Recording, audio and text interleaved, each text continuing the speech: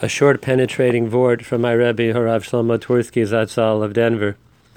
It says in Perek Lamed Aleph, Pasuk Beis, Parshas Vayeitzei, Vayar Yaakov es Penei Lavan v'hinei inenu imo kismol shilsham, that Yaakov saw the face of Lavan, and it wasn't the same to him as it had been before.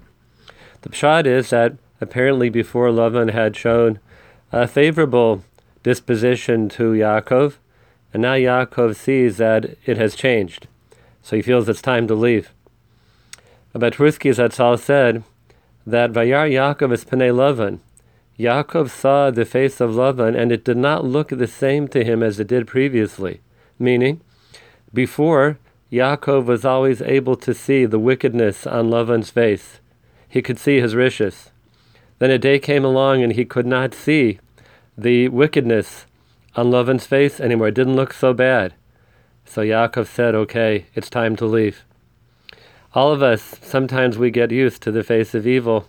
And when that time comes, we know it's time to turn away from that. When we can recognize that it's one thing, that helps us to be able to keep our distance. When we see that we're no longer being able to recognize the face of evil, it's time to part company. A good Shabbos, everybody.